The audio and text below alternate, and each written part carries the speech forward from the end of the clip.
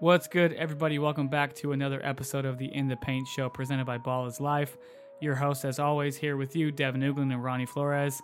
Before we jump into our topics today, which include RJ Hampton deciding to go overseas instead of going the college route, what we saw at the Magic Memorial Day Tournament this past weekend, and a preview of the Pangos All-American Camp this weekend. Ronnie, I wanted to throw something at you because my favorite time of the year is here. I didn't tell you I was going to do this because I want your natural reaction to what I'm about to tell you. Okay, great. So the spelling bee is going on now, right? Do you ever watch the spelling bee? I do. They do on ESPN sometimes to Yeah. televise it, right? The spelling bee's going on. So And the little kid that fainted like 5 years ago yeah, just I mean, fell down. this is one of my favorite times of the year because it's like the Dork Olympics. Yeah. It's like the national championship for dudes who may or may not play sports and may not be good at it. You know, they're spelling words, they're missing high fives after they get a word right. They get real upset when they get, you know, the bell. They ring the bell and then they're out. Yeah, I follow it a little bit. I see the highlights. I watch it a little bit, actually. This also brings up one of my worst moments in my entire life. Every year. Okay. Every year this happens, brings up one of the worst things I've ever done in my life. Third grade spelling bee, Circleview Elementary School, Huntington Beach, California. Wow. I'm going to set the scene. We're in the auditorium, right? The multi-purpose room, whatever. Of course. There's everyone in the everybody's stands. classroom is there. Yeah. Right. Parents, students, right? It's a top two, me and Kenny Tran. We're going head to head. Kenny's got one word. If he spells it right, he wins, I lose. Okay. If he gets it wrong and I spell the word right, I win, he loses. Okay? Okay. So I got the scene. So the scene's set, we're behind the curtain waiting to come out for the final round. The word is August. That's the championship word. Weak ass word, right? August. Okay. That's the word. Okay? Kenny Tran has, if he spells it right, I lose. August is when I was born, so I knew August. Yeah. I had that in the You should bag. have known August anyway Right, by that for time. sure, but I had it in yeah. the bag. Yeah, you were in the bag then. So I threatened Kenny Tran. I said, Kenny, if you miss this word, if you get this word right, I will beat your ass after school. Straight up. Like, Yeah. I'm not even joking. you just were excited. Yeah. No, I was a Trash talking, I was a yeah. dick. I was trash talking, right? And Yeah. the thing about it is Kenny Tran was about 4'2", Wow. 90 pounds. Okay. I was basically the same size as I am now. Not as heavy, but I was like 5'8", like a legit 130 pounds, right? Yeah, Just you were like I was a big third, dude. Fourth grader. Yeah. Right. I was a big third, fourth grader. I kind of was similar. Right. Skinny, but not big, but skinny. Kenny Tran for sure knew August. Kenny Tran walked on that stage and butchered August. Oh, that sounds like a. I think it was like a Augist or something like that. Yeah. Butchered it. Butchered August. I walk out. I spell August. I'm the king of the school. Yeah. King of the third graders, and I feel like shit about it.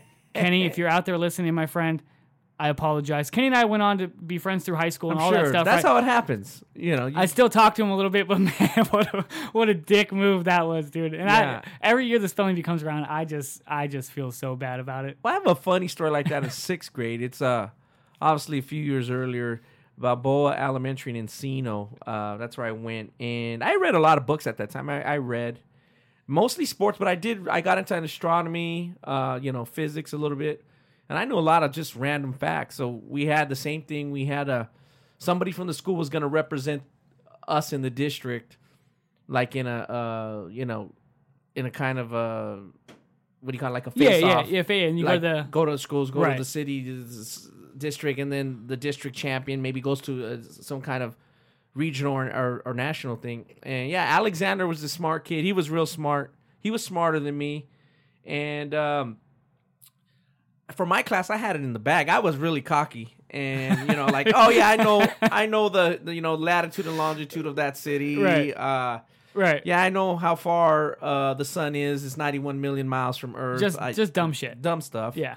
I know how many rings around Saturn, that kind of thing. So, I get up on the stage, and I didn't realize, like, what it was. I was like, oh, man, like you said, the parents were there. Yeah. The whole school was there, and I just didn't do too well at all. The only one I got right was, what's the most populated city in North America? And I knew Mexico City at that time was Mexico City. So Okay. I butchered the other one. So Really? I kind of just brought me down to The earth. pressure got to you a little bit? Yeah, I just kind of I was like, man, I don't even care about this. But I was happy for Alexander because he Yeah. was going to do better. And I remember he was just so happy. And I was like, when's lunch? Like, Right. Right. When are we gonna go play hoops after? You and I were on the opposite ends of the spectrum. I just you didn't care, and I No. was so into it that I threatened to Yeah, that's pretty the beat funny. down to It's miss just funny August. it's just funny the things you remember later in life. You know, you obviously we got to make the decisions, and just jump into this. It sounds like there's been some decisions made. Do you want to talk about RJ's decision first? Yeah. Some of these high school let's coaching let's- things. What do you want to jump into? Let's start first? with RJ. Then, as we go into Magic Memorial, we can kind of discuss the big coaching hires that Okay. were made basically today. Okay. In high school basketball, RJ Hampton, as everybody probably knows, Little opted Elm. opted to go overseas, play in the NBL. I believe it's for the New Zealand Breakers, and that's the Australian Basketball League. Instead of going to college, he reclassified from 220 to 2019, and basically is skipping his senior year to go overseas and kind of quicken the process to get to the NBA. Yeah. And it's been done before. We'll get into that in a little bit, but let's talk about this specific player, RJ Hampton, and how he's going to fare overseas. I mean, from everything I've seen, he didn't need to play a senior of high school basketball. Yeah, similar yeah. to like an Anthony Edwards Yeah. or a Nico. He didn't need that extra. They were ready. It wasn't going to make him get him any better. Johnny I actually Juzang, saw- same thing. I saw RJ Hampton on the UIBL this in Atlanta, one of the first session. He's he'll shoot the ball. He's pretty good in pick and roll. He can make plays. He's definitely a scoring guard. Yeah. Whether he's a Like most point guards are, though. Yeah, he can light it up. I like him as a long-term prospect. Some people think he, because he played a little bit where a team was made around him. Little Elm in especially- Texas. Yeah, like and also on UA before last year. He played on the UA circuit, and he can shoot any shot he wanted. And some people knock him for that, but I think he overall has, the ability to be a good pro, And he's a gonna- lot lasting pro. I think more obviously he's a pro already, Yeah. but he's going to get some money. But the one thing I did notice that I like what he says is he didn't make no bones about it. He goes, college basketball is not really my dream and my goal. Like I want to be an NBA player. Okay. And I like that. Just thought the way he said it was like, yeah, that's what I want to do. I make no bones about it. I'm not trying to sit here and say, thanks for all these coaches for recruiting me, but I'm going to go. Like he didn't care. No, he didn't care. He wanted to go pro. Yeah. And whether it was 1 year overseas and into the NBA or whatnot. But yeah, I think he's a lot of these guys now, especially the top end players, are kind of guys who have the ability to skip college, go play 1 year overseas, and still be fine because of how much film there is, how many times Correct. NBA scouts are able to evaluate them at the high school level, and just the advanced skill sets they all possess. Like a lot of these kids are just so advanced; their games are so good already, and their physicality, they're ready for it. yeah, I agree with you there. So why not go? He's going to make 6 figures, obviously. Easily. I heard he's going to have the 2-year shoe deal already locked in as well. So that's another 6 figures. So for a kid who doesn't want to go to college. Yeah, just go make money. Yeah. And also saying maybe I could go to college later. Sure. What's wrong with You can always go take online classes and get your degree that way. Yeah, if you want to go to college. Yeah, he's gonna have a window to play professional sports, and he knows that window. He seems pretty, cognizant of it, so he's gonna go for it. So He's good enough to do that. kudos to RJ Hampton. Yeah. Hope it works. As we talk about other guys, I think the reason why people are really into this one is because, or this scenario is because he was fully qualified. Whereas To go to college, yeah. Go to college. Whereas you look at some of the other guys, even go back further than the local guys. You look at the guy who obviously set this off and set this trend going this way. Now it's already more than 20 years ago. Kevin Garnett, there was questions about, his academics. if he was even going to be able to get into college. And obviously the next year, Kobe Bryant was the guy that's like, yeah, he's just skipping it. Right. And This Garnett is- was good This is enough. when Yeah, high school players are allowed to go straight to the pros. Correct. Which So- could be down the pike here soon with Correct. changes and So when you look at the more current guys, now Kevin Garnett was great. And it's funny, we saw our buddy Clark Francis, my buddy Clark Francis this week. I'm not sure Clark's my buddy, but hey. Not yet. Yeah, Clark's been around for a long time. Yeah. And at the time, it's funny how I always said, and I go back and I look at Joe Smith being the number 1 pick, Stackhouse was in that draft, and I go back and I always tell people Garnett should have been the number 1 pick. But you just didn't think about high school players like that yet. Right. Mm-hmm. Compared to like Kwame, which was a mistake, and Right. LeBron and then others. LeBron was you a know, pretty good pick, right? Yeah, He LeBron was would have okay. been the good pick. He was all right. Would have been the pick to be number one, but Garnett should have been the number one pick. And at the time, our buddy Clark was saying, if I'm the Bulls, I trade Scottie Pippen to get that number one pick because that will guarantee that the Bulls will be good. He printed this, and he put it in Basketball Times that the Bulls will be good after Jordan's ready to retire. And I think at the time, people were like, what are you talking about? He's just a high school player. You kind of thing. And he was you know what? Trust me, this was 1995. 95, so Jordan was kind of already like coming back from retirement. But they won 3 more titles after 95, so... Yeah, it was very interesting the way he put it. He was saying, like, this guy's going to be good 10 years from now. He's going to be all-time great. And he was right. But would you have traded Pippen? Would they have won titles with Kevin Garnett and Jordan if they had traded Pippen away? Yeah. I mean, I don't know. Yeah. We don't know. Yeah. No, he was just saying to set him up after Jordan was gone, that they would still be competitive and good. But would you in the early 2000s. Would you get 3 titles to be set up for the next? Yeah. I mean, it's very interesting. But the point was he said those type of things because he had seen Garnett plenty of times to know that he had the work ethic, that he was going to be good, where most people were like, no way, that's high school. I mean, I think that statement in itself, like, they're going to be set up for years down the line after Jordan, that makes sense. Yeah. But you give up 3 titles for that? Correct. So he was trying to make the point that, hey, guys, some of these guys, like, to your point, are that good. Yeah. Where I think at that time we weren't ready to say, whoa, a high school player is going to be that good. And so when you come back to now the current crop that has done it, they all have a different scenario. Brandon Jennings had the scenario. He was a national high school player of the year where he was academics. He didn't know if he was going to get in Arizona. He was originally committed to Arizona. He went to Oak Hill, started at Dominguez in Compton. He was the number 1 overall player in that class. Am I right? Generally considered, consensus wise, generally considering. Okay. And he did good. I mean, Brandon has made over $20-30 million. Millions of dollars. So that worked, in my opinion. His NBA career maybe wasn't as correct. He had some injuries. Good as he maybe some got expected. A little sidetracked. You know, he's got injuries. He's okay. But he could obviously play, as you said, 55 points in his 7th game. No, yeah, he was a very good NBA player, right? I mean, he didn't. So that didn't hurt him at all. Jeremy Tyler jumped up a grade, so he was a little. He jumped up, reclassed. He went to China, correct? Yeah, he went to China. That was maybe the little less maturity than some of these guys. Garnett was a tireless worker. He was in the pros. He was, I think some of these guys, the maturity comes in a little bit. We'll see with R.J. Hampton. Jeremy Tyler of this group we're talking about, Brian Bowen, Terrence Ferguson, Emmanuel. He seemed to be the one that had the most distractions. What should I do around him? Didn't work as well. Just jump to Brian Bowen. He obviously got caught in the federal investigation. He got, with Louisville. Kind of got at the short end of the stick as the player. Sure. People are throwing money around. Okay, what about the player? Yeah, that makes sense. He needed to work. We don't know how this one is going to play out. No. He went overseas for a year. He's been he got invited to the NBA draft combine, so a couple weeks ago. So it'll be interesting to see how that plays out for Bowen. And so the verdict is still out on how going overseas helped or hurt him.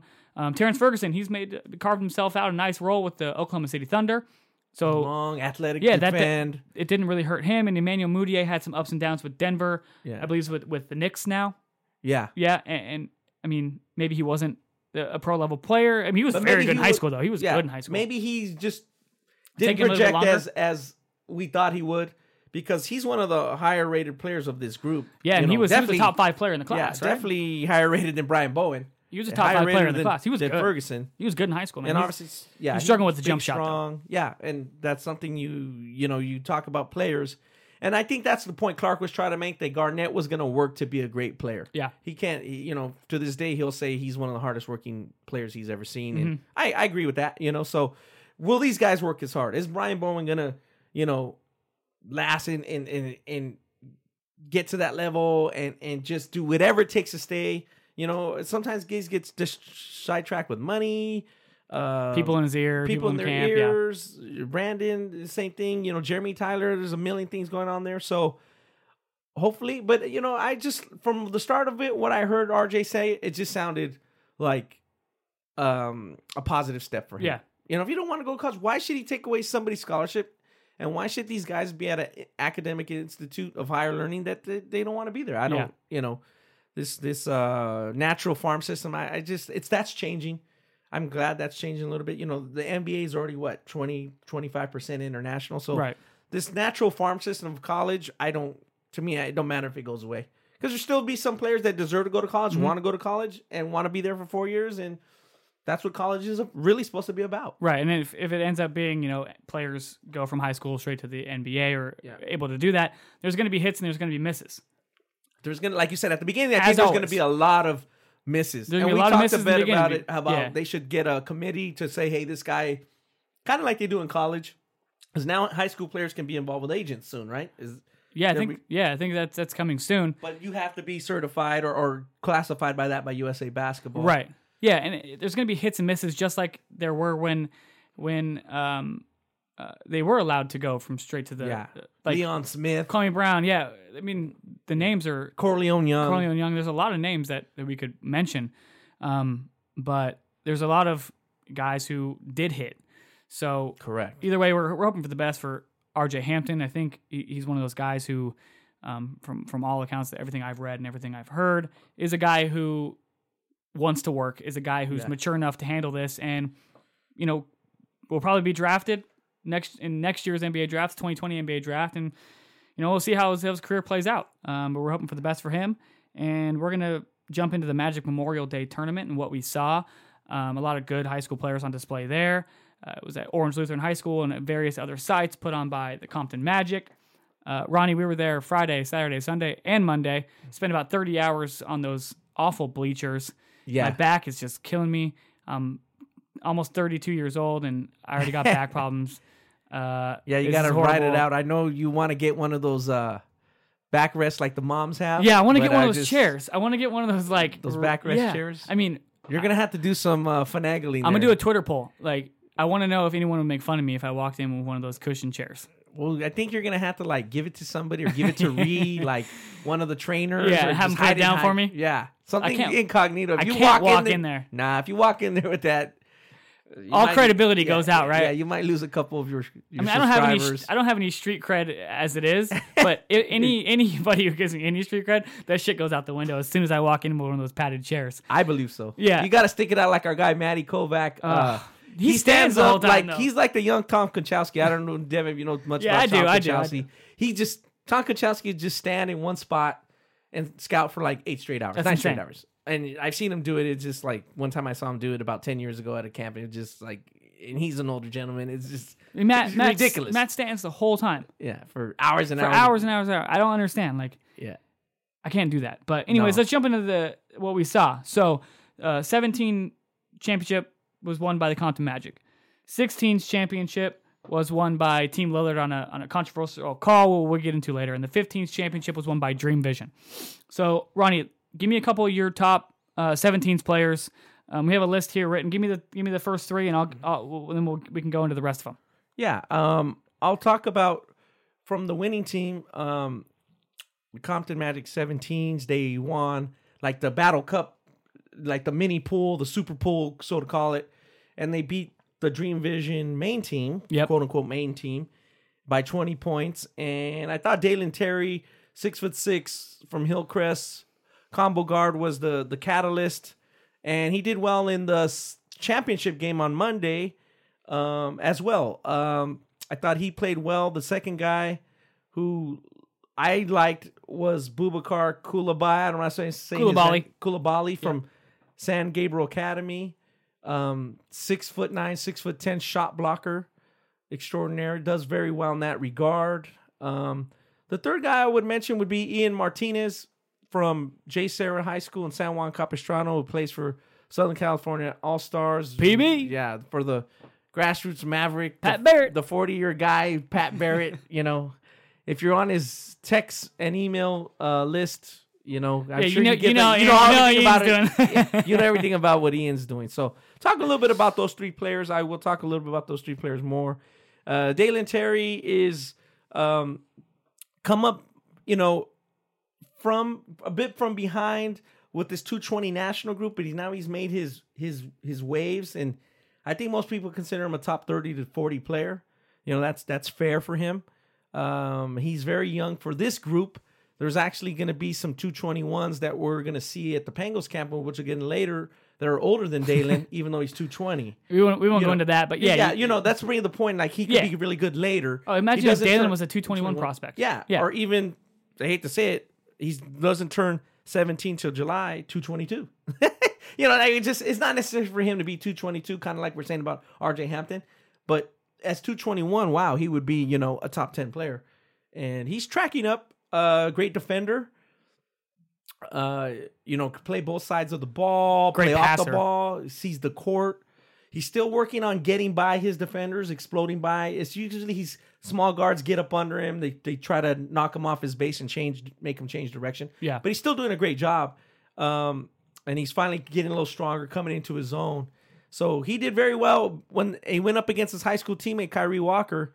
And Kyrie's obviously had a big name in that class, and he's from Hillcrest Academy as well. Kyrie, originally from Oakland. And Dalen just outshined him from the team's perspective and from the individual perspective. So, he's tracking upward. We'll see him at the Pangos camp this weekend. Boubacar, shot blocker extraordinaire. Like I mentioned, he knows what he is. He dominated at the 16 level last year for Dream Vision for Clayton Williams' program. They don't really have a 16, but they have a second kind of squad that has a mixture of older and younger players. Right. And they actually performed well this weekend and outperformed the top team. Yeah. The top team got knocked off and they made it to the championship game. Now, he had a chance to go up against Evan Mobley, who is by all intents and purposes the number one player in the 220 class. He's from Rancho Cucamonga. We've talked about him many times. And that's the difference between him being a top 50 or 75 guy, and maybe, we'll see what he does at Pangos, to going up against the number one guy, because he didn't score. Yeah. But he still blocked shots. He grabbed rebound, keep him in the game. Are you sure he didn't score? Because Frank swore he scored. he had a little lip at the end. He missed. It just kind of was a microcosm of what happened. They missed some point blank shots. They had plenty of opportunity, meaning Dream Vision, to tie that game. Frankie Collins, the 221 guard, brought him back. They just couldn't get over the hump. And, Boubacar, we'll see what he does at Pangos against other 6'9", because he didn't go up against too many other big guys, because Dream Vision itself is a big team. So, we'll see how he tracks as the summer goes along. Then Martinez had a couple good, very good games. He had some explosive moments. I think the NBA scouts at Pangos are going to want to take a look at him. He's originally from South America. Is he from Honduras? Devin, correct me if I'm wrong, or is he from he's from Colombia? Is this Dominican Republic? No, I'm not really sure. We're not sure. There's something for Ian to answer. Yeah, but I want to mention that because that always draws attention. Oh, where's this kid from? He's what we call a player, international type player, and he is a super explosive. Jump shots coming around. I think a lot of national scouts like what they see in him that don't see him as much as you, especially. I'd like to see him have more dominant moments than he did at Jay Serra. Yeah, I would like to see him that translate to wins, and hopefully that translates to wins, for his grassroots team and for his high school team next year. Yeah, because I didn't see too many dominant moments during the high school team, but I saw a good prospect. But the thing with Ian is at the high school level, he has some pieces around him who are good. Like DJ Rodman, Hugo's on that club team as well. Yeah. Couple good pieces on that club team. He's the guy. Like they go as he goes. If he doesn't score 30 points, they're going to lose by 20. You know what I mean? Yeah. It might actually be a good situation for him to learn how to be the guy. Yeah. Learn how to take that burden on and weight on his shoulders and have to carry a team. Yeah. That might be a good thing down the road for Ian. But like you said, he's a freak athlete. Yeah. Transition, he's a menace. It's impossible to keep him in front because he's so shifty. Long arms, long legs, jump shot. I mean, he gets how high off the ground in his jump shot, man. I mean, his vertical is insane. It's impossible to block his shot. Still a little inconsistent from 3-point range. More of a pull-up jump shooter than he is a catch and shoot guy from 3. But a nice prospect nonetheless. Evan Mobley, obviously, Dalen Terry is a great passer. A guy I want to mention who both of us really like. Your 3 guys. Yeah, was Frankie Collins. Plays on that Dream Vision Next team. It's the quote-unquote second 17s team. I mean, I think Frankie Collins should be on that first team. On the top team, he's a great point guard. Of the scoring point guard mold, which is what we talked about. Everybody is kind of now.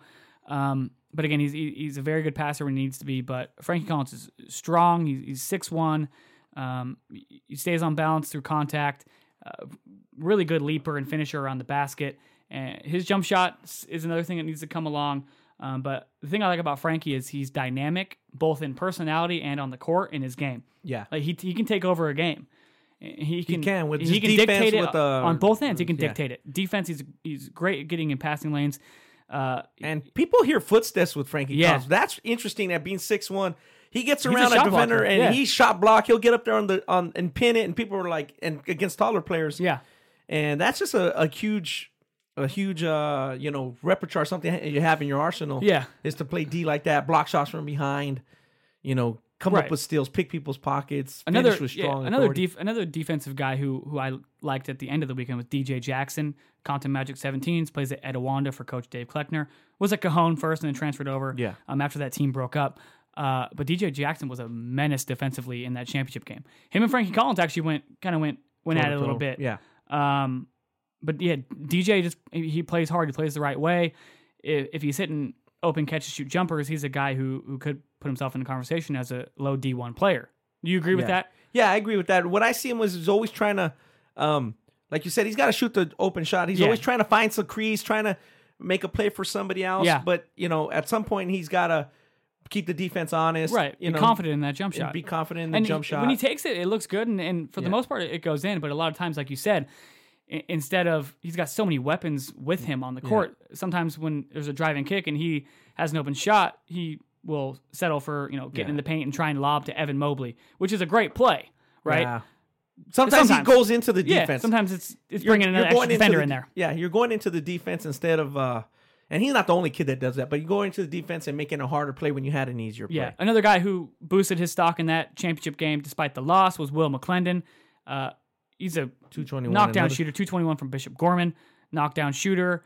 And when he's hitting, man, I mean, you have to get a hand up at any range, because as soon as that thing's going up, if he gets hot, he's not afraid to pull it, and he hits it at a consistent clip when he's hot. But again, he's a streaky shooter, hit and miss. Yeah, I was going to mention that he missed his last 4 or 5, but he was really got him in the game and kept him in the game first half.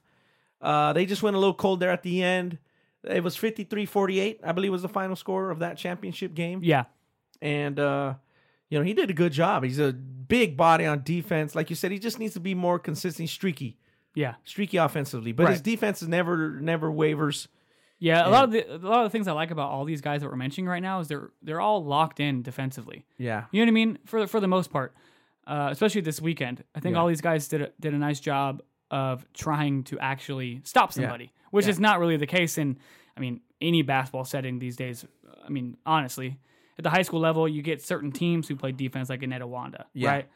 Who are out there looking to lock you down. Bishop Montgomery, great team defense. Yeah. But on the club level, you see that kind of take a step down. But these guys were all about it. And another guy I want to mention, as we're talking about defense, was Xavion Brown from Lake Show 17s.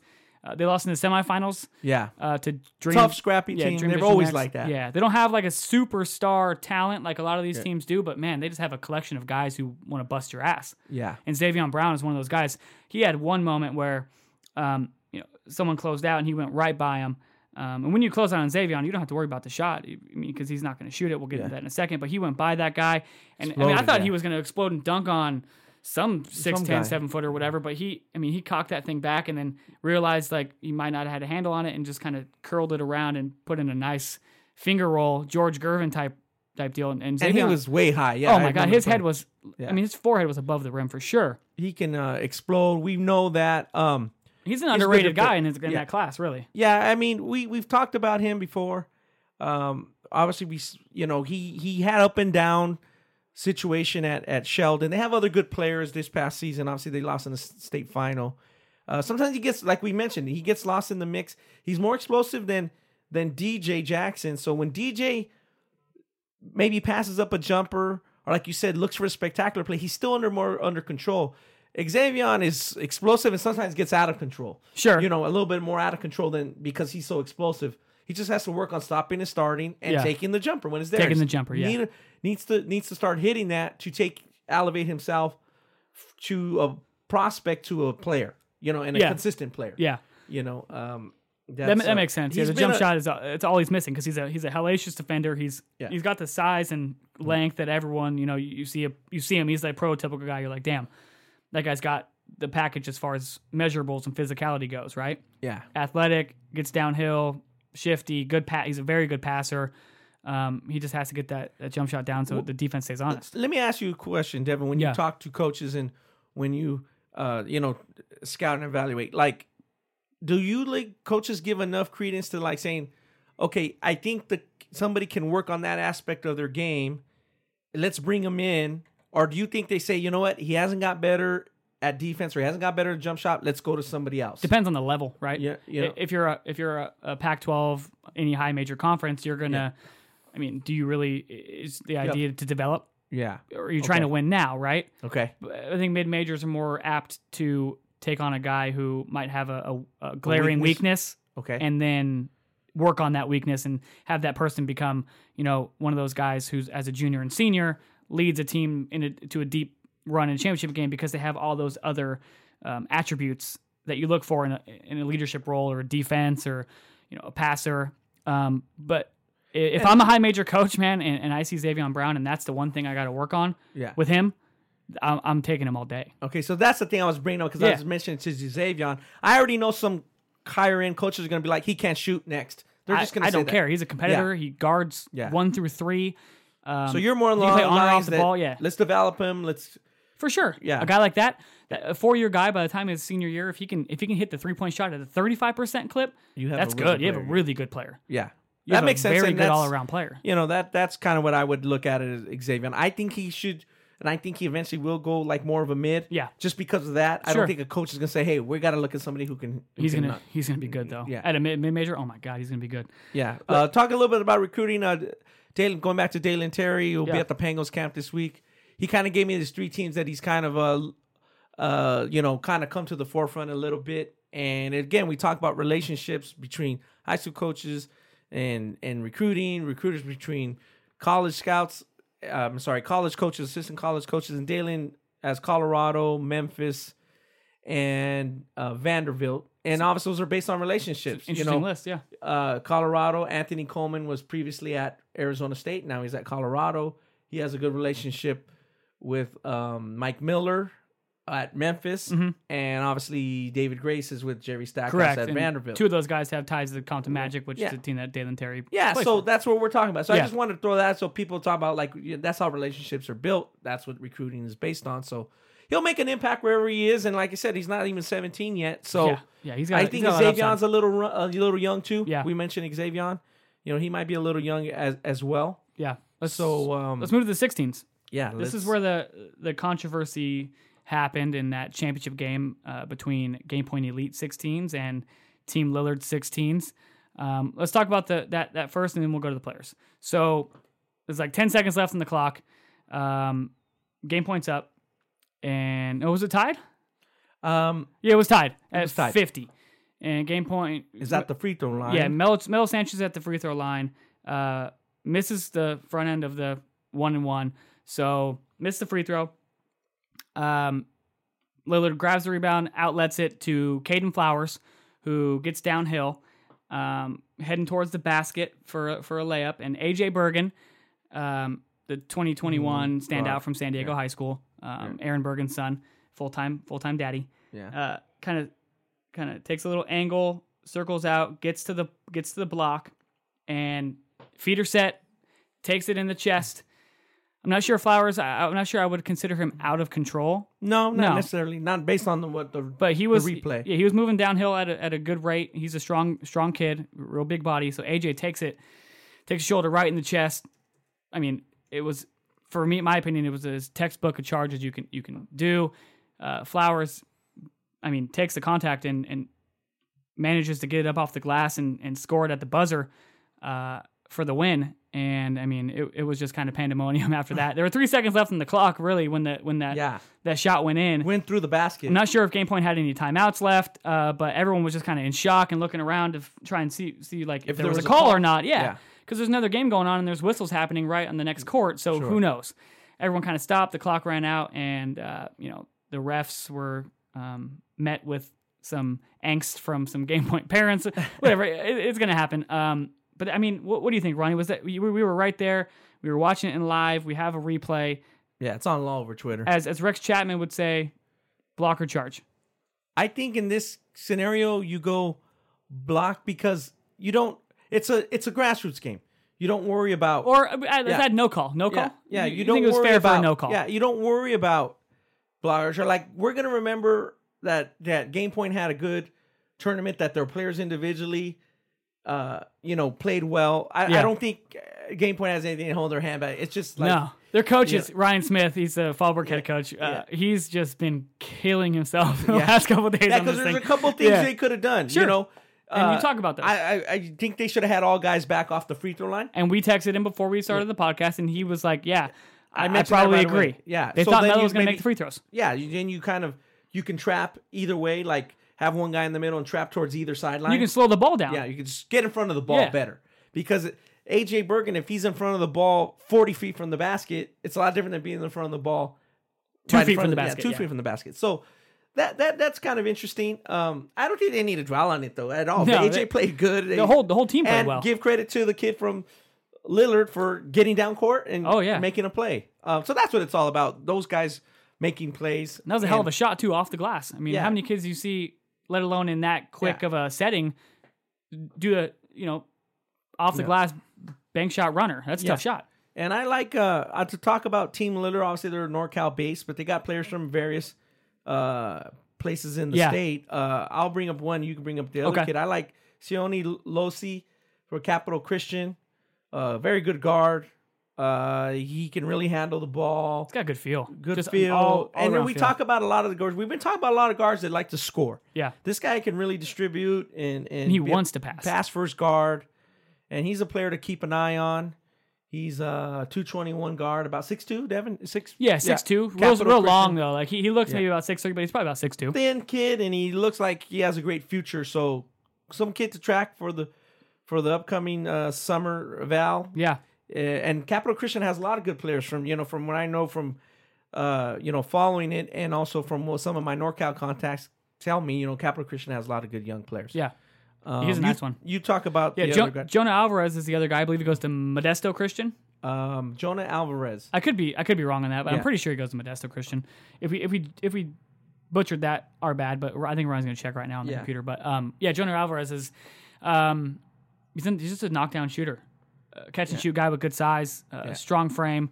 But again, I like his ability to get shots off, whether it's under pressure with shot fakes and one dribble right or left and pull ups, or just a straight catch and shoot. You always need a guy like that at any level to stretch the floor for bigs or whatnot.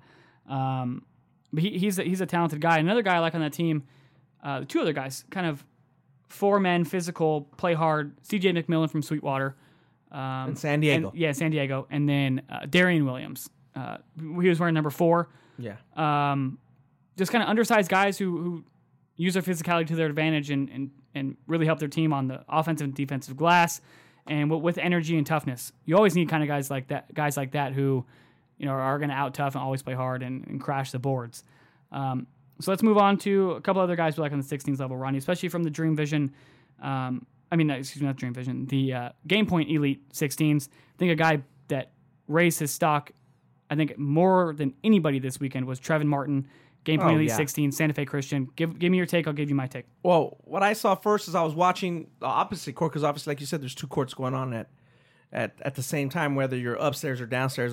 Shout out to Orange Lutheran. They have a great facility to host these type of events. And I just turned around and I said, this guy just exploded off the baseline. He looked like a college player. And I'm, oh, wow, who's that? And I noticed it was Martin. He just blew by his guy. First step. I mean, this guy can finish around the basket, makes the right place. He's square. But that first step, I'm expecting to see that out of a senior or like a guy that I know has worked on that. But the kid just exploded off his his triple threat or his set feet, and I was just like, man, that guy's a player. Then I saw him starting hitting shots, making layups, making strong plays. I'm like, okay, this kid is as good as I thought. It wasn't just like a because sometimes we see you play. We see in the past there where a kid makes a great play, but he didn't even know he made it. Yeah. You know what I mean? Right. It just happened that way. Kind of like a blip on the radar. Yeah, like a blip. But that wasn't the case. Martin is just that good. Yeah, So you yeah. I mean, talk a little bit the about way I him like as to describe Martin, I was kind of telling you when you were like, "Damn, that's Trevor Martin. He's really good." I'm like, "Yeah." I mean, he looks like a choir boy, right? Yeah. He's a white kid, good Yeah. size, 6'3". He's strong. He's right? strong. He's not overly intimidating. No, But yeah. Like when you first look at him, like, yeah, this guy can't play. That's sometimes what you'll see, like on a team that doesn't have a big national fanfare. Like you don't see that much on the Compton Magic or Green Vision. But sometimes when like you're watching LA Elite, Game Point, they and that's great. They don't have those high major guys that are going to Kentucky, Duke. Right, but they have guys who can play. Yeah, they have guys who can play. Trevor Martin, he busts your ass down the court every game on both ends. Yeah. Like if there's one guy who's going to get into a street brawl on that team, I think it's Trevor Martin. He's tough. He's tough as hell. Yeah. Right? And he takes elbows to the face, nothing. I think it was one game, I forget which game it was, maybe against the Knicks, Las Vegas Knicks. He was going up for a layup, got tackled into the stands because no call. There's like 3 feet from the stands to the court. Yeah. Tackled. No call. He gets up and just walks back on the court. Doesn't say anything to anybody. That's what we like to see. Yeah, that's what I like to see. He just busts your ass. And Yeah. he doesn't care who you are. He's going to go at you. The one thing I like about Trevin, he's a good rebounding guard. It's really hard to find good rebounding guards, whether it's a guy who comes in and flies in and grabs the board from the perimeter, or a guy like Trevin who has fundamental box out ability and gets guys on his back and goes up and grabs rebounds at their peak. So Trevin Martin, I think Frank loved him. Joel loved him. I think he's got he's got a bright future, and I think College, Division I programs, man, get on that guy as soon as you can. Another guy on that team who we all know really well because we know his dad. His dad's in the industry. AJ Bergen. I always like to mess with AJ. He's legit 6'2", pushing 6'3". I always tell him he's 6'1". I always tell him he can't play. Sure. I tell him what his weaknesses are.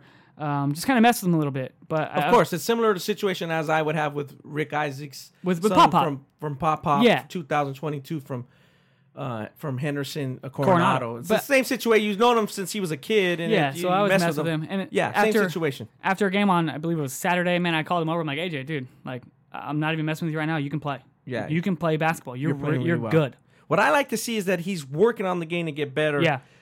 His body's been transformed. He looks like a really strong kid and with a good base. He's quick enough, not overly, he's not going to could be confused for Allen Iverson. So what? And it doesn't matter. He knows how to play, like you said. He's got a strong base. That's going to take him very well. He has good size. He can handle the ball. He does, and he's a good shooter, so he can spread the floor. So he knows how to attack closeouts. And the thing I like about AJ is his passing.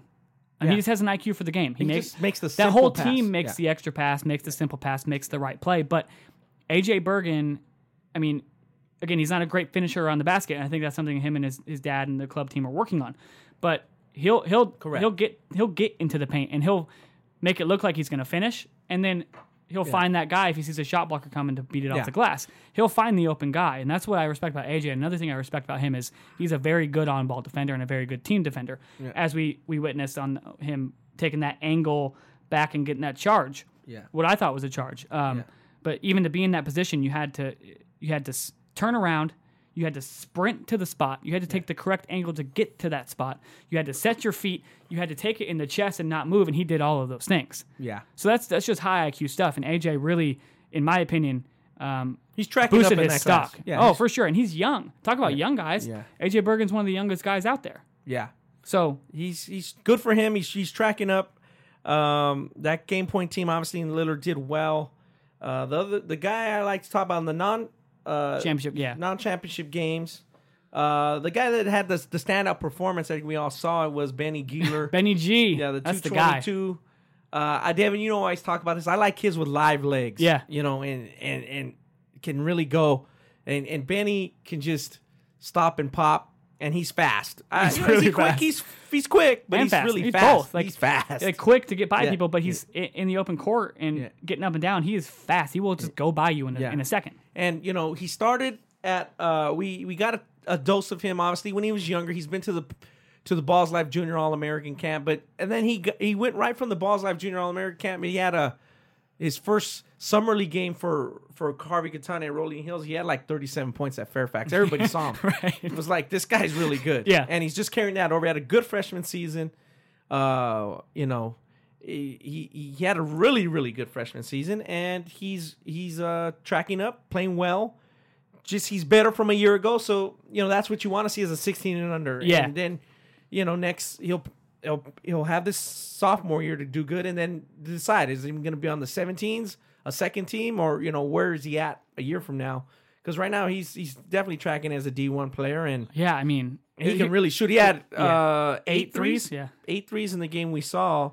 That was the semis against Game Point. Against Game Point, and Game Point kind of gutted the victory out. They did very well. Dylan Andrews had sat out that game. He got hurt against Chuck Hayes. Yeah, that Compton Magic team was because Johnny Wright was at USA Basketball. Yeah. They moved Luke Turner up to the 17s team. Yeah.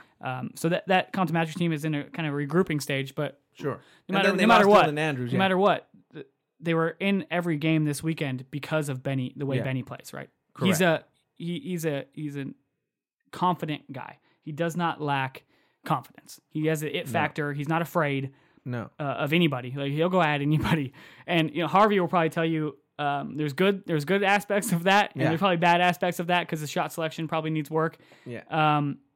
But I mean that dude he's the real deal. I mean he plays like he's the only guy on the court, or he's like the biggest guy on the court, and he's 5'10", right? He's 5'10", yeah. 5'11". 5'11" at most. And like 140 pounds. Yeah. But he plays like he's 6'9". He plays like he's KD or something. Yeah, you notice him. Yeah, if you watch the game that he's playing in, you're gonna notice him. Right. That's what I like.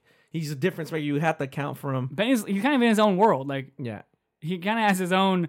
He operates to the beat of his own drum. Yep. You know what I mean?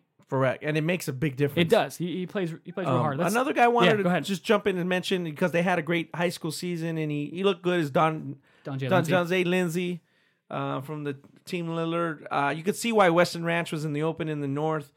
Gavin Wilburn, who played on the 17 Lillards. The 16 Lillards just did a little better as a team. The 17 Lillards had a couple moments.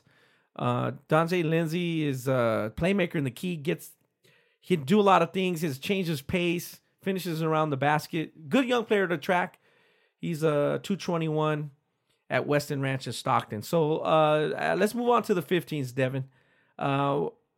We didn't get to see as many games in the 15 because some of them were not off-site, but we got to see. We got to kind of see the ones that counted. Whether it was quarterfinals or semifinals. That was won by Dream Vision. Which people expected, but the LA Elite 15s played really well. Right, and I said, man, I'm going to watch the 16s. I'm really glad you mentioned that because we were going through our list of players, the guys who we had on the list. We don't have that guy who had the biggest performance of the 15s on that day on Monday, which was the kid from Servite. Yeah, 6'3" guard. 6'3" guard from Servite. God, I don't know why I'm blanking on his name right now. Tajavis Miller. God. It's like we've been talking about him for the last 3 days. But it's funny because that's what we're talking about. Right. With some of these teams, they don't like, oh man, they don't catch your eye, but you keep watching, you say that guy's very good. Yeah, he had 31 points in that championship loss to Dream Vision, 11 of 16 from the field, and he just plays at a really good pace. Doesn't get sped up. He takes good shots. He gets off the ball when he needs to. Doesn't overhandle. And a thing I like about Tajavis is you never know if he's up or down. He has that, he carries himself in a way where if he's down 20, he is acting like the same way he would when he's up 20. Gotcha. I like that about him. What did you see from Tajavis? Because I know he was kind of a guy who surprised you. I saw him a year ago. You saw him a little more. Yeah, I saw him a year ago. I liked him a year ago up the Sports Academy. I forgot what event that was, but he was playing with LA Elite. Yeah, it was before his freshman year. But he was, I think he was a first team or second team All Trinity League performer. That's tough to do as a freshman. Yeah, and plus he doesn't have the talent around him that, like we're talking about Ian Martinez and Devin Askew. Jake Kyman, Max Agabong-Polo. Yeah, all these Pac-12 guys. A bunch of Pac-12 guys he's playing against. So he's very good. He helped that team. He keeps within the framework of the team. They're about the team first, and they had a chance to win that game. I said, oh man, that's going to be tough for them to beat that Dream Vision team. We'll see what they do. I don't know. Man, I'll watch the 16s a little closer, but I kept watching the 15s because it was a good close game. He made you turn and watch. Yeah, he made you turn and watch. And let's talk about Dream Vision a little bit. Yeah, champions. The champions, the two guys. You could talk about Josh Jefferson, and I'll talk about Jeremiah Narco. Jeremiah was an up-and-coming player. He's going to be in the Trinity League as well. He's at Bosco. He's playing on the JVs. He was the most springy, active player I thought on the court and amongst all the 15s I saw. Yeah. Blocking shots, getting rebounds, clearing space. You just notice he's going to be good down the line. He's a little raw right now. Like I said, he's a JV player, but he's should and probably will contribute to the varsity at Bosco this upcoming year. Yeah. He did a really good job. And he doesn't do anything he can't do. Not just jacking threes and doing all this dumb stuff. So he plays to his strengths. Yeah, that's what I like to see in a young player. So why don't you talk a little bit about Jefferson? Yeah, first Nyarko, I want to just touch on him a little bit. Yeah. A lot of what things sometimes I do, especially in bigger games, is I'll text varsity coaches before I go to a high school game. Like, hey, you got any JV guys worth coming to watch? Especially if you're in a crowded game and you have to get there early. Worth coming to watch, who are, maybe freshmen who are going to be on varsity next year and you didn't really have room for them, especially with the loaded teams like Bosco and Mater Dei and people like that. But I text Matt Dunn before they played Mater Dei one night, and he said, I got two guys, Jeremiah Nyarko being one of them, Marco Ken's also on that Dream Vision 15s team. And I went and watched them play Mater Dei JVs, and it was obvious, his natural ability as an athlete, and he plays hard. He's a guy to watch. Moving to Joshua Jefferson from Liberty of Vegas, plays on the same high school team as Julian Strother. He's a throwback big man, I think he has a brother who spent time in the NFL, big-time football player. He has wide shoulders. Yeah, and he's got that, like, offensive lineman body, but he has true back-to-the-basket basketball skill. And he's another guy, like you said, plays to his strengths, doesn't try and do anything out of his element. He rim runs, steals off, catches the ball in the post. If he gets doubled, he passes it out. He reposts. If it's a one-on-one matchup and at the 15U level, nobody is going to match up with him, right? Just Correct. Size and body-wise and footwork. He'll go to work and he'll get you a bucket with his back to the basket. So I think that was another guy who kind of got onto my radar who previously wasn't already, just based on the way he played. And then let's go to Compton Magic 15s, another team. That was good. A couple guys, whether it's Team Thomas, which has Mikey Williams and Quentin Webb, or the regular Compton Magic team with a guy who I like, who's probably going to be going to Corona Centennial this fall, is Jared McCain. True point guard, plays with good pace, good feel, pass first guy, but can score it if need to. Ronnie, what'd you see? Yeah, I like Jared McCain. Obviously, his brother Jace is well known. We've known about him for a while. I really like his overall ability. He just keeps the game simple, under control, and he did a very good job. As we jump to the Team Thomas Compton Magic team, they have more of a high-profile, quote-unquote, players. They have guys that are very similar in terms of athletes, 6'1" to 6'3". Obviously Mikey Williams, the 6'1" guard from San Ysidro. 6'1". Yeah, is he? What is his type? I think he's about 6'1.5", but a lot of the listings are a little generous. Generous, yeah. Oh, 6. Okay, this is 6'1", 6'2". But we talk about everybody who follows high school ball now probably knows about him because he has such a big following. Yeah. But as you look at the team, they're very similar, and he doesn't just jump out. Like, if you didn't know, you might thought Quentin Webb was Mikey Williams. Sure. Quentin Webb had a good weekend. Quentin Webb had a really good weekend. From Loma Linda Academy. I like him. I just look like his legs are lively, springy. He does good things around the basket. Obviously, the play at that level is not maybe as clean as the 16 and 17 levels. There's a lot of, offensive rebounds, a lot of junk baskets. Players not really staying in front of other players in transition. They get a lot of dunks, things like that. So that's where I see Mikey Williams, where he thrives, is he's stronger. He may be more experienced than other 15 players. And guys are not really staying between him and the basket. Right. Just basic fundamental basketball. So, he has a lot of fanfare, and he's going to have a target on his back. And he does have some ability, but is it overwhelming ability from some of the ninth graders or incoming ninth graders I see? No. Yeah. So he's a very good player. Yeah. That's the thing. Now, yeah. Right now, he's a very good player. Obviously, all players of any, level, any age, any ability have things they need to work on, and he certainly has things he needs to work on. Sure. But like you said, he's got like 500,000+ followers on Instagram, and wow. It's crazy. I mean, it like you said, it brings with you a target. It brings Yeah. with you Other people's best effort. responsibilities. Yeah. Maybe good or bad people trying to get into your camp and all that stuff that a 14-year-old or 15-year-old kid shouldn't have to worry about.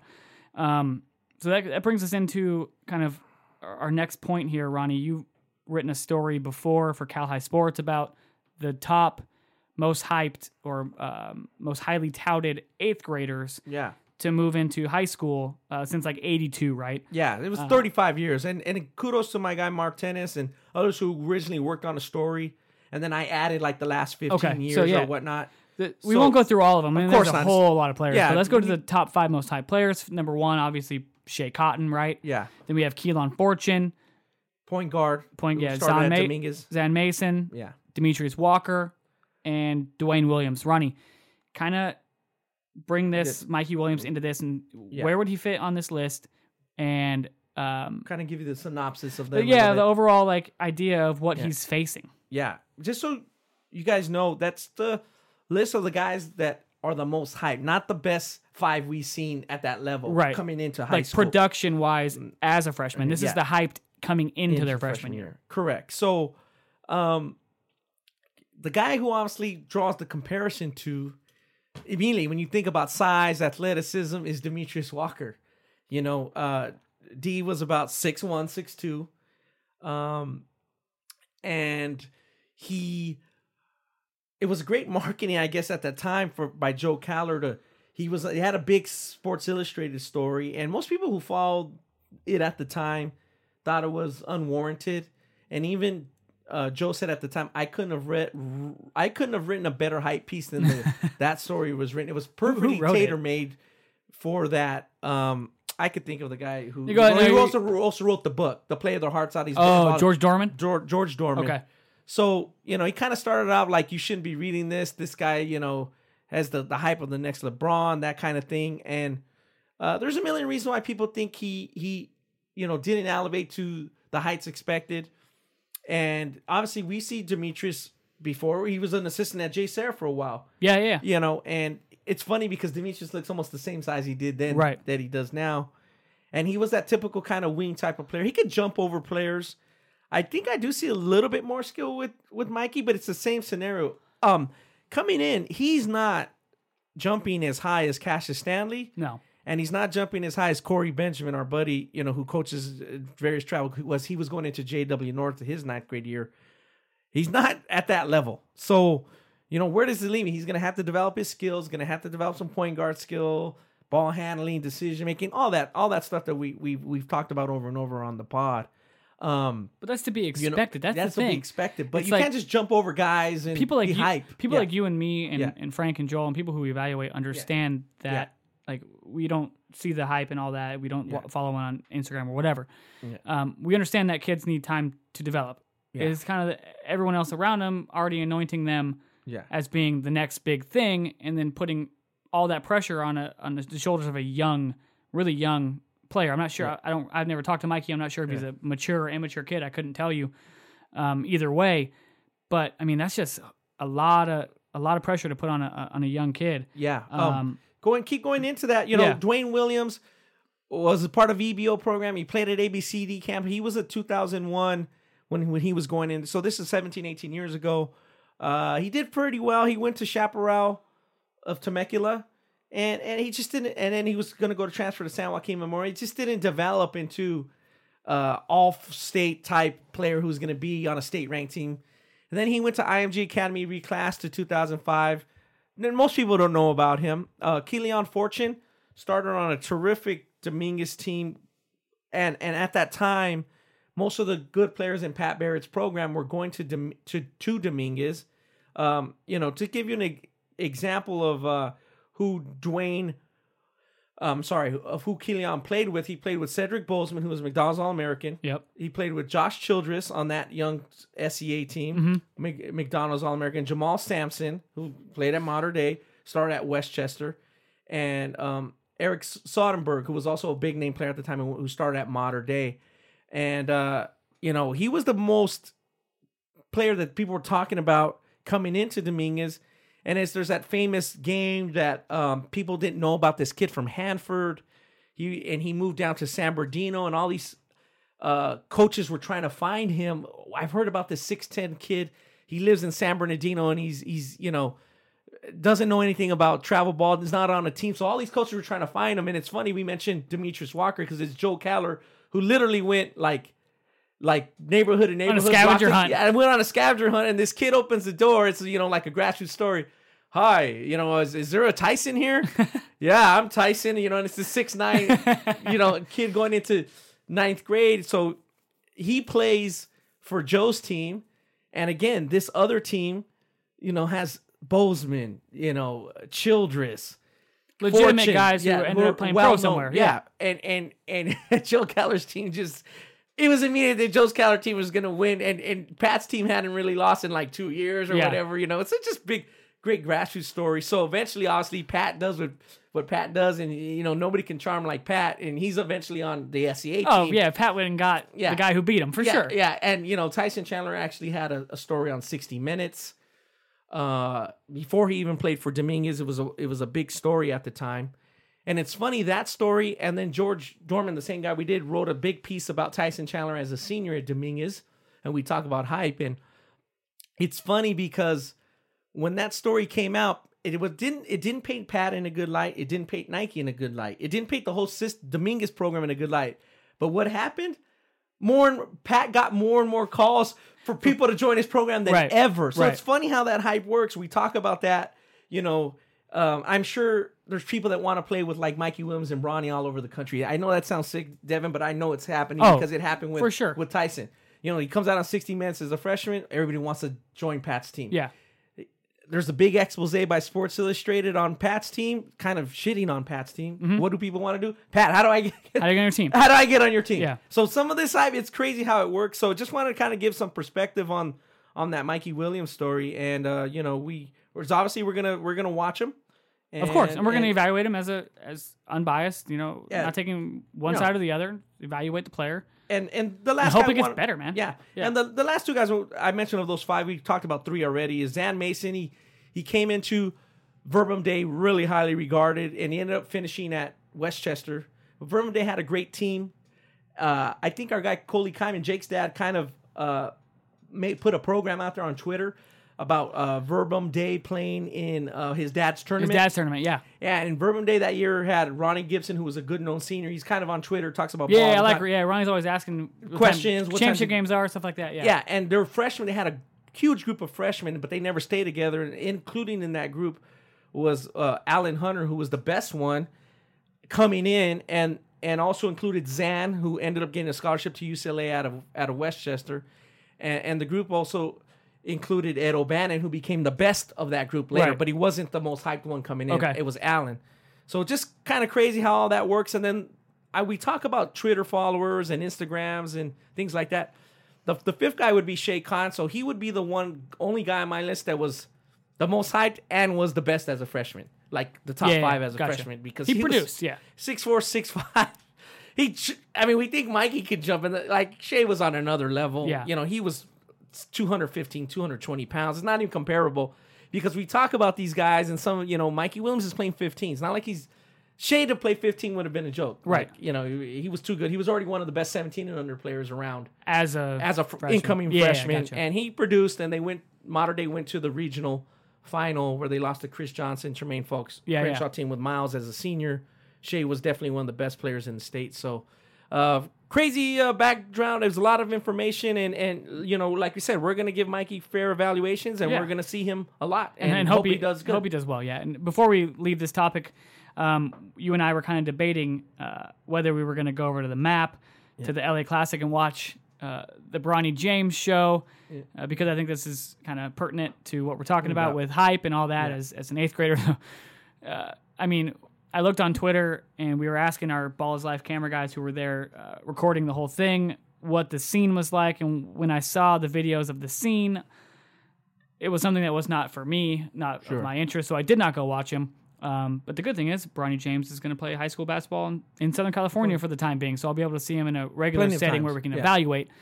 But he's another guy, man. I mean, he got a Instagram account this weekend, maybe even a Twitter account, but his Instagram account, he's already over 1 million followers in like 3 days, dude. Yeah, like, that's crazy. That's insane. Like, yeah, that's a lot of pressure. Obviously, he's the son of one of the best players of all time. ever, yeah.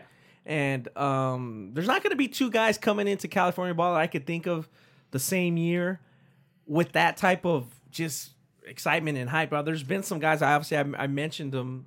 And, for Mikey and for Bronny to come into high school together, man, that's going to be a lot of fanfare, a lot of hype. Obviously, they got to work on their games, and they got to deal with other, people having eyeballs on them much more than like the guys from 20 and 30 years ago do. Yeah, it's a mixtape men dream. Like, yeah, camera guy, people who have sites or YouTube channels or whatever, like Balls Life, these guys are. Clicks are just out of control. It's insane. And, okay, here's what. You know what? I just came up with a fantastic idea. Yeah. Tucker, I'm going to call you. I'm not sure where Bronny's going to high school yet. Apparently Crossroads, but, we never know. Yeah. Never know. Yeah. Wherever he goes, I'm calling that coach. We are going to do a Mikey Williams versus Bronny James game. Hoops by Uglin, all hype game. Yeah, because that's what it would be. But that's what you're saying. I'm doing it. Yeah, that's what you're saying is we didn't go over there because we want to evaluate Bronny. We don't want to have to spend 5 minutes trying to get a good view. Right. Cameraman getting mad because we stand in front of him, or us getting mad at him because he keeps jumping in front of us. That's the reason. Had nothing to do with the game. No, yeah. It's why we just want to spend as much time as we can evaluating. Watching the actual game. Because that's what we need to do. That's kind of what our job is, but also that's what people want to expect. We don't want to, At the Hoops by Uglin all hype game, which is going to be held at Staples Center. I'm going to sell out the arena. I'm going to guarantee you a courtside seat, unobstructed view. We're going to get this done somehow, some way. Yeah. But the people who I'm not going to invite, Ronnie, are the psychotic parents. Yeah. And crazy coaches and just absolute craziness we saw this weekend at Magic Memorial. People were just on edge. Yeah. People were just pissed walking in the door. I'm not sure what happened. Someone cut them off on the freeway on the way there, whatever. But man, it was just everyone was on edge. There was borderline fighting almost every game. Yeah. There were parents chasing down officials after the game, screaming at them in their faces. Man, what is going on? I just think that people take out some of their stresses at the events that they go to. Yeah, for sure. And it's a natural stress reliever, I guess, to go. It's supposed to be a natural stress reliever to go see your kids play sports. But you're putting pressure on them, and it wraps up your pressure because maybe you want to get them in some kind of camp. Maybe you think they should be on the higher, rankings or whatever. Rankings and want to get them written about. Yeah, in a higher division. I think my kid should start over that kid. I think the thing that's tough is that, like we kind of saw in the Compton Magic game with Dream Vision, is you got a group of kids, into the game, and they're cheering for one group, and the parents from the opposite team are sitting right behind them or in front cheering of them. For the other, yeah. So then you hear something said, and it's nothing serious. But grown-ups are talking shit to kids. Come on, dude. Yeah, kids in the other way, and you got to stop the game. I think it just it's a microcosm, a little bit of stress and the pressures of playing ball that maybe weren't there 20, 30 years ago. Sure. There's a lot of pressure, a lot of social media. Yeah, you want your kid to have mixtapes and tweets and have the opportunities. Right. The cost of things. Yeah. The pressure to get a scholarship, it's really expensive to go to college. Yeah. As we've seen with the scandals that have nothing to do with sports, but even the pay for play scandal. And Becky trying to get her kid in. She already has money and she's trying to get her kid in. Yeah, the USC is $500,000 or whatever. Yeah, it's ridiculous. So that adds pressure.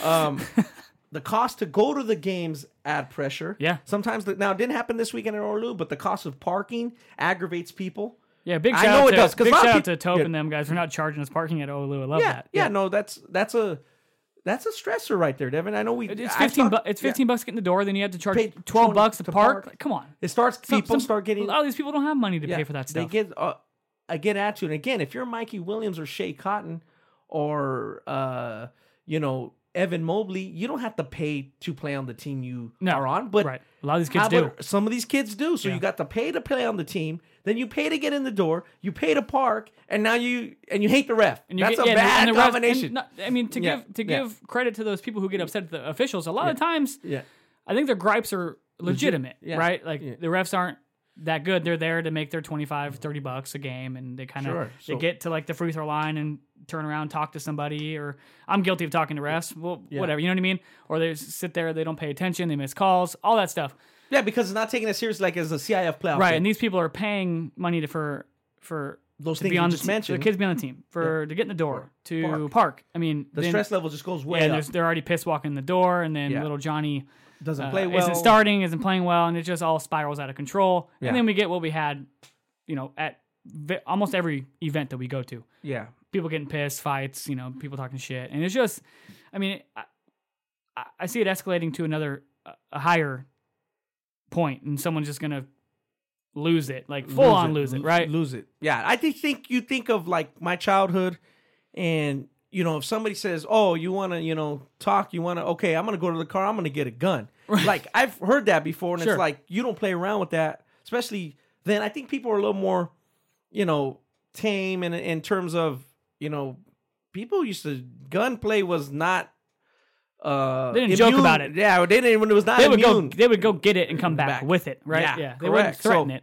No, yeah. So now you don't want to go there, because now we're talking about really ruining the whole scene that would be a terrible tragedy. Yeah. Because, I mean, if a guy comes in there and starts shooting. Right, you never know, dude. People are not stable. Yeah, they just, you have no defense to that. Yeah. There's nobody else in there with a gun. There's no police officer no security, uniform. Right? Yeah, there's no armed security. So now you're in a real herd of trouble. The event's in a real herd of trouble. And all future events future events are in the real herd of trouble. So then it goes back to hurting. Again, it's not going to hurt Evan Mobley. No, it's going to hurt. Unless Evan Mobley hits a straight bullet. That's not even what we're can't even talk about that. Yeah, like it's going to hurt little Johnny. Like you said, his opportunities. If there's not insurance costs too much, or if the price of security costs too much, no one's running events. Nobody's going to run events. You know what armed security would cost at a high school basketball? So everybody, that's the point we're bringing this up, is to chill out, guys. Have some perspective. Event operators, try to get to the place where you can't charge. The charging is not out of control. Yeah, and I know it's hard, but we need to do that. Work on that. Try to go to venues that are friendly about the parking. Yeah, at least have parking for them. Not you're paying $20 and you're going in circle for 30 minutes. That's that my pisses people off too. Yeah. Or like I want. This is more for location operators like MAP or any like momentous large locations. Work with the person hosting the event and include a parking like a solid number in the amount of the rent for parking, and then don't have your attendants out there taking $20 at the door. Yeah, like make your parking money in one way, and then make your other money on the rental of the gym and of the courts, right? Yeah. I mean, I think that's a fair way, and then people can come and go and park as they please, not pay $20 or $12 or $15. Because I hear a lot of complaints about that. And I mean, like you and I'll walk 3 miles before I pay $12. I'm serious. It depends. For me, it depends on the situation and the time. My time and situation. Time is money. That kind of thing. I don't give a shit. I am not paying. Yeah, I understand. I won't pay $5 for parking. I'll park 3 miles away and walk my ass over there. Yeah, it's just a principle. I get it. It's a principle. Well, there's a good thing. It's a nice segment into our closeout topic. We like to close out the show. How dare Dino's charge for parking at the Pangos All-American Camp? Yeah, so that's not Dino's. It's Cerritos College Bay. It's only $2 a day. That's good. That's a great thing. If you guys want to see some good basketball, it's free, and that's the Pangos All-American Camp. It's the 17th edition of it this weekend, upcoming May 31st to June 2nd. The camp is NBA certified. So last year he had 22 NBA teams in attendance. This year he'll have that and possibly all 30. Yeah, he's thinking about all 30. He's thinking all 30 is going to show up. Probably most likely all 30 is going to show up. Devin, talk a little bit about that, and then we'll talk a little bit about some of the players we're looking forward to seeing, and maybe some of the guys that maybe break out at this camp. This is kind of what the camp is for. If a guy, it's coming off the spring, it's kind of the official start of summer. If guys don't play, high-level guys don't play good in the spring, it's a place where they can really, show their wares. Yeah. So talk a little bit about what you want to see. Talk a little bit about the camp.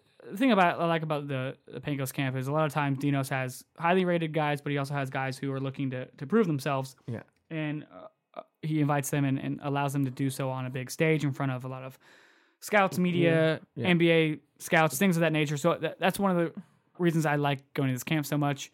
Another reason for me specifically is I get to see guys who I don't always see. Because, it's a national camp. Yeah, I don't have the money to be going on flights to UIBL and all those stops and whatever, UA and hotels and all that. I don't have the money for that. So this allows me to see out of town players, national level players, and that's what I really like about it. So 3 guys who I'm really looking forward to seeing. Ronnie, you'll have your 3 in a second.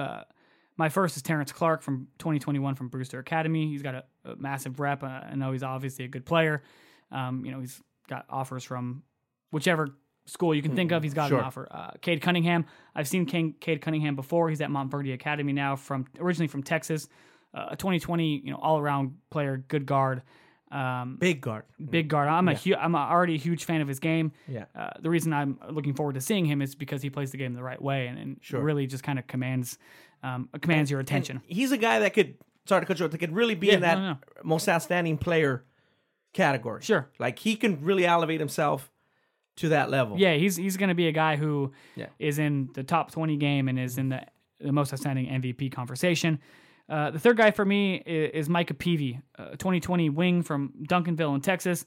I saw him as a freshman. He was playing on the Under Armour circuit. I believe he's a Nike guy now. But when he was a freshman, man, I mean, he wasn't overly skilled, right? But I mean, he was like 6'7", super long, extremely bouncy, and he would just dunk everything around the basket. So I'm looking forward to seeing him in terms of how has he gotten better? What has he done to take his game to another level? Or if he's even done that at all. So those are 3 guys who I'm looking forward to seeing. Ronnie, who are your 3? My 3 are, let's talk about 221. 2 of them for 221. Kudos to Dinos Trigonis, our guy. Looks like he's going to have maybe 7 of the top dozen 221, somewhere in that range, 7 or 8. I mean, great group. We want to see 221s, especially me, because I've seen a lot of the 220s. So I'm looking at Aminu Muhammad, originally from the D.C. area. He's now in Missouri. He was the state player of the year in his classification. He's not well known to the West Coast brethren. He's somebody I want to see how good he stacks up to that group. He's in that top tier group that we talk about. With guys like Patrick Baldwin, Terrence Clark, who you mentioned, Jonathan Kuminga, Jaden Hardy. I want to see how he stacks up to that group. He's at Greenwood Laboratory School now, a 6'4", can do a lot of things. He's a little under the radar nationally because he moved from D.C. to Missouri. The second guy I want to see is Day'Ron Sharp. He's a 220 UNC commit. The reason I want to see him is he went to South Central High School. They were in our Fab 50. They only lost 1 game. They did very well. They only lost to the senior-led Brian Antoine and Scotty Lewis team. State champions. And obviously, for a kid to go to North Carolina, 6'9" in size, this camp's going to have tons of guys 6'9" and taller. So I want to see how he stacks up nationally to the other guys that we know a little bit more about, whether that be the Evan Mobleys, etc. So I want to see Day'Ron, what he can do, mainly because of his high school accolades, and he's a winner in the high school team, and he had a good high school season. So I want to see how that translates individually, because I like to see there's no ducking, there's no not a lot of timeouts. If you're playing bad, you don't regroup and sub in this event. You're gonna get exposed if you don't have the talent level to play at this level at this event. That's what I like, because it's a little bit loose. Obviously, you don't want to see selfish play, but you got to go and guard that guy, and if he's gonna embarrass you if you're not at his level. Yeah. So that's what I want to see. You have to assert yourself if you want to be noticed. You got to assert yourself if you want to be noticed. The last guy I want to see is go back to 221. Again, we're talking about that eye-level group is Michael Foster. He was my national freshman of the year. When he was a freshman, he's a 221. He came in with a lot of fanfare. He's from the Milwaukee area. And his sophomore year, I thought that Patrick Baldwin was a little stronger. Patrick's kind of elevated himself to the top of that group. And I just want to see where Michael Foster fits in to that 221 group. And because now he's going to Hillcrest, he's going to be playing with Dalen Terry and Kyrie Walker. I want to see how that kind of is going to work. Like who, is Dalen going to be the best long-term prospect? Is Michael better than these 222 guys that are in 220?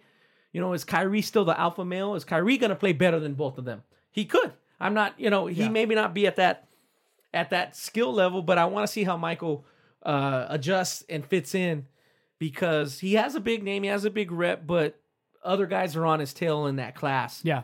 Coming up fast. And that's a good group. There's a lot of other guys we could have mentioned. 220 also has, Musa Cece, AJ Griffin, JT Thor, who should be at this camp. So 221 looking loaded. We'll see if they can step up and challenge the Evan Mobleys, the Cade Cunninghams as a camp MOP. Maybe. Yeah. We'll maybe. see who You never plays know. well. That's the good thing about this camp is sometimes some guys who you don't really expect to perform well end up performing very well, and kind of have breakout camps, which comes to our next 3-player grouping. Breakout players. I'll start with mine, Ronnie. Guys who have an opportunity to kind of either solidify their stock or get their names into national conversations.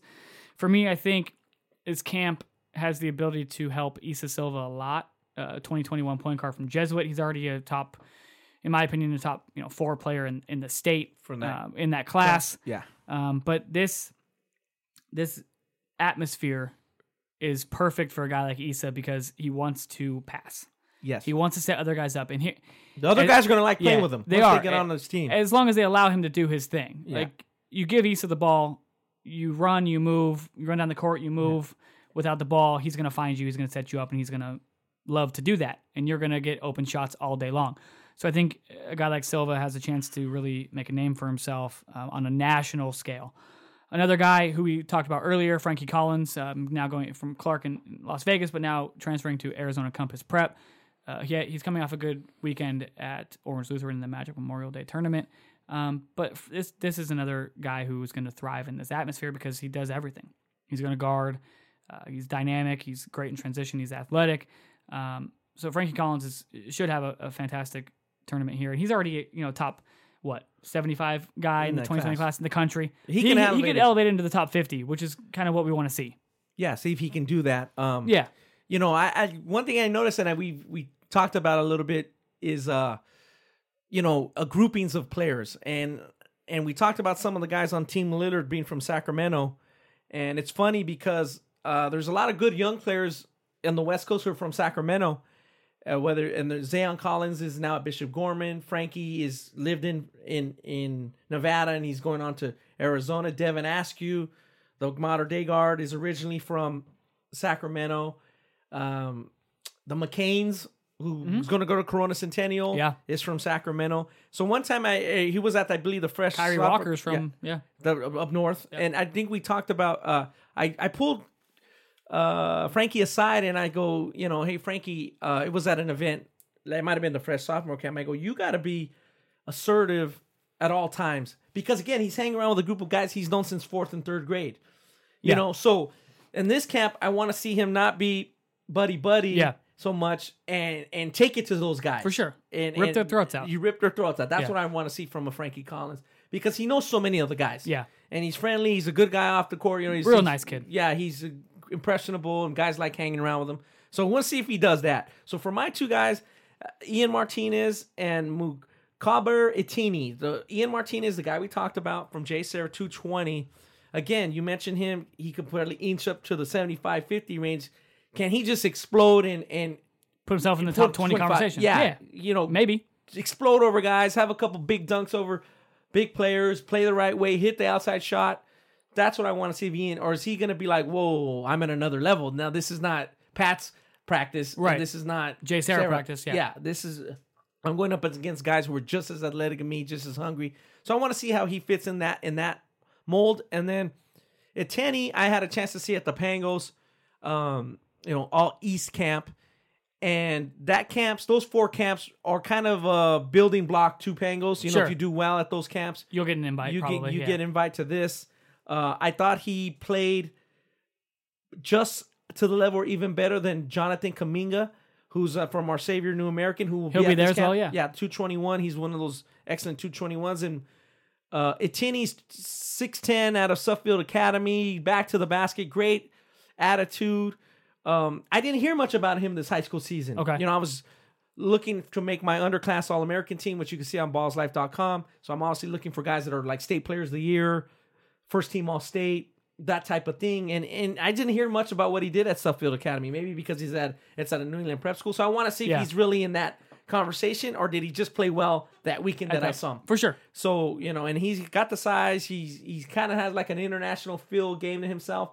So I want to see if he will thrive in this Pangos camp setting. For sure. Well, Ronnie, that was a fun show, man. I really like getting back to talking about players and discussing evaluations and how we go about those things. And we'll have more of that next week's pod after the Pangos All-American camp is wrapped up. We'll have standouts and maybe bring on some other scouts and get their takes, and maybe even get Don Corleone of Grassroots, Dino Stragonis on the line. Maybe he's if he agrees working the to phones it. right now. Yeah, we were trying to get him on for a preview, but man, we called him and he sounded he sounded winded. He's got a lot on his plate. So. Yeah, he does a lot to get this camp off the ground. Yeah, he does. He doesn't. It's a free camp for the public. He helps as many kids get out here as he can, and it's a benefit to grassroots basketball, obviously, because now NBA scouts are in attendance. Yeah. So if you have some time this weekend and want to watch, a lot of the top players in the country and from the West Coast, the entry fee is $0 at the Pangos All-American camp. You have to pay $2 for parking at Cerritos College, which is that's actually relatively respectable. Yeah. And then Ronnie and I will be there, watching court 1, 2, and 3. So come by and say what's up. Hopefully, you listen to the podcast and you like it. We have a couple people come up to us at Orange Lutheran and say they listen. So yeah, thanks. Big kudos to everybody. Shout out to everybody that listens. Check out Devin's work at ballslife.com. Check out his tweets. We'll be tweeting and we'll be watching. We're not gonna take a day off. It's gonna be a busy June. We got high school camps coming up. High school evaluations will be new, obviously, with the new NCAA period. So be on the lookout. There's been some great players at this camp. Brandon Jennings, Harrison Barr, Shabazz Muhammad, Stanley Johnson. We can go on and on. John Wall. So we'll see who comes out as the most outstanding player, and if we agree with the guy who is eventually picked. And that'll do it for episode 24 of the In the Paint show, presented by Ball is Life. As always, your hosts, Devin Nugland and Ronnie Flores, signing off.